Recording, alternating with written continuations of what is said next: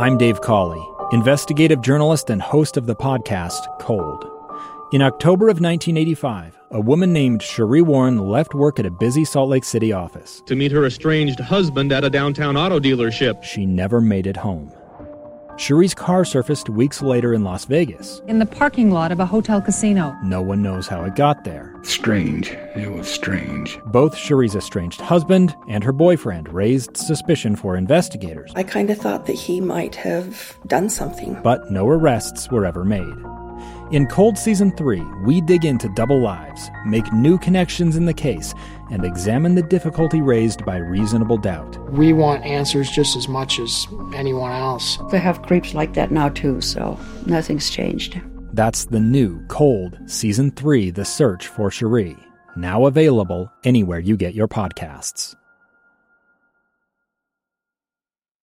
Welcome back to Live Mike. I am Lee Lonsberry. We are into the final half hour of today's episode number 224, where we have covered some massive stories that quite literally may shape the trajectory of not only the great state of Utah, but the country, and not to sound hyperbolic, but the world. All right? Whoever leads the United States of America as president is quite literally the leader of the free world. And in many regards, as goes the United States, so goes the world, and that our success is very much an indicator of the success that can be expected in some regions around the world. This is high-stakes stuff right now. It's no surprise that the fundraising dollars were setting records, and it is no surprise that the level of anxiety and stress right now is very high. And it is because the stakes are high. And we are at a point in this storyline right now where there is a great deal of uncertainty. I would simply remind you to relax and allow your faith to remain in the electoral system and in the judicial system, and where those two systems intersect. That's just one of many. We've also learned that here in Utah, we've got a mask mandate here under which we find ourselves. It started about an hour and 37 minutes ago and will continue until, well, the foreseeable future. For the next 2 weeks, we are asked to avoid any social gatherings with anyone outside of our immediate household. Now, what do you think about that? Does that give you reason to be encouraged, or are you discouraged? Is it tyrannical oppression of your freedom and all that? Or do you see and accept the science which has gone into the making of those decisions? I want to leave the phones open for just another moment more. If you've got some real strong opinion, feel free to call in. We'll see if we can squeeze you onto the air. 801-KSL-TALK is the number. But before we move on, let's hear from Wenda Lee calling from Honeyville. Wenda Lee, how are you? I'm good, and you? I'm all right. I'm pleased to be speaking with you. I'm honored you listen. What's on your mind? How do you respond to all of this? I think it's about time that we started mandating some things. I have a daughter and a son-in-law that are long haulers, and they've been long haulers since March. Had we had this in place, had we had this when we first found out about it, they might end up living longer than I am, but the way it attacks the immune system, people just do not know about it. I'm sorry, I'm very emotional about it because I love these two people, and they've been to 20 different doctors. They're just starting the long hauler. Now, I haven't had somebody die. But when you say long hauler, remind us what that means in this context, a long hauler. That means they had COVID, and it has attacked their immune system to the point that their T cells, their histamines, they can't even eat certain food. They can't sleep. They've got problems with their muscles.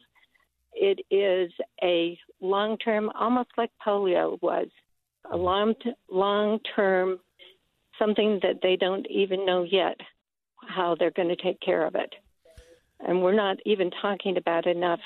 I know they just started to, but there's over 100,000 people that are long haulers. Yeah. Wenda Lee, listen, I'm sorry for what you, and in particular your children, are going through.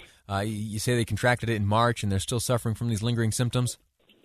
Yeah, and these guys were doing 50-mile bike rides. They were runners. They can't even do it. They can't even have a glass of wine because of that hits their histamines. Mm.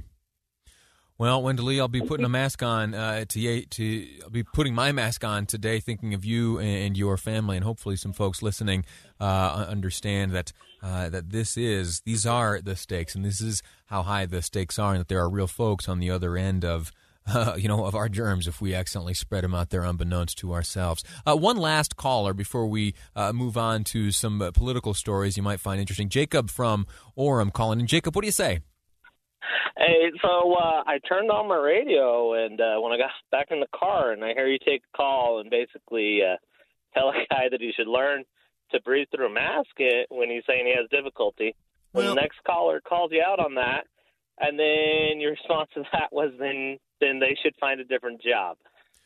Listen, the challenges that we are faced with in this pandemic are unprecedented, and that means that our response must also be unprecedented. This virus is running through our community, and it is taking lives. Our response should be equally vigorous, and if we are in a position where we are unable to abide by one of these things that will quite literally save lives, we need to change our own circumstance, all right?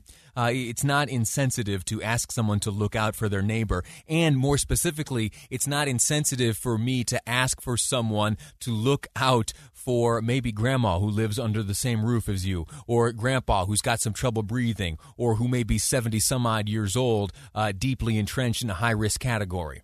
All right? We ought to be looking out for the weak, not the strong here, okay? Those are the ones who need our help. And if our help is something that is a little uncomfortable for us to do, so be it. All right? Endure the discomfort. All right? I don't mean to get all worked up about that, but I just know that the way we're going to get through this is by sacrificing a little bit. All right? And it's not to say that we're sacrificing our freedoms. No, we don't need to do that, and we're not doing that. We're sacrificing some of the comforts that, when otherwise enjoyed, might threaten the lives of people we love. Man, I promise you I did not intend to get all worked up here this segment. In fact, the plan for this segment was going to be, and we'll continue it and we'll spill it over into the next segment and wrap up the show talking about these things, but it is the noise that has come from the presidential election. And the controversy and the back and forth, what it has done, unfortunately, it's kind of soaked up all the air out of the room, and it has left people, like in my situation, who are responsible for, learning about the news and sharing it with you and sharing opinions. It has led to some difficulty in getting to all of the stories. And there are some good ones out there. For example, do you remember the name Ronnie Jackson? Do you remember the name Ronnie Jackson here? Let me play a little bit of audio. Maybe you'll remember. The president's overall health is excellent. His cardiac performance during his physical exam was very good. He continues to enjoy the significant long-term cardiac and overall health benefits that come from a lifetime of abstinence from tobacco and alcohol. The voice you just heard was that of Ronnie Jackson. He was the former Trump White House doctor. Well, guess what?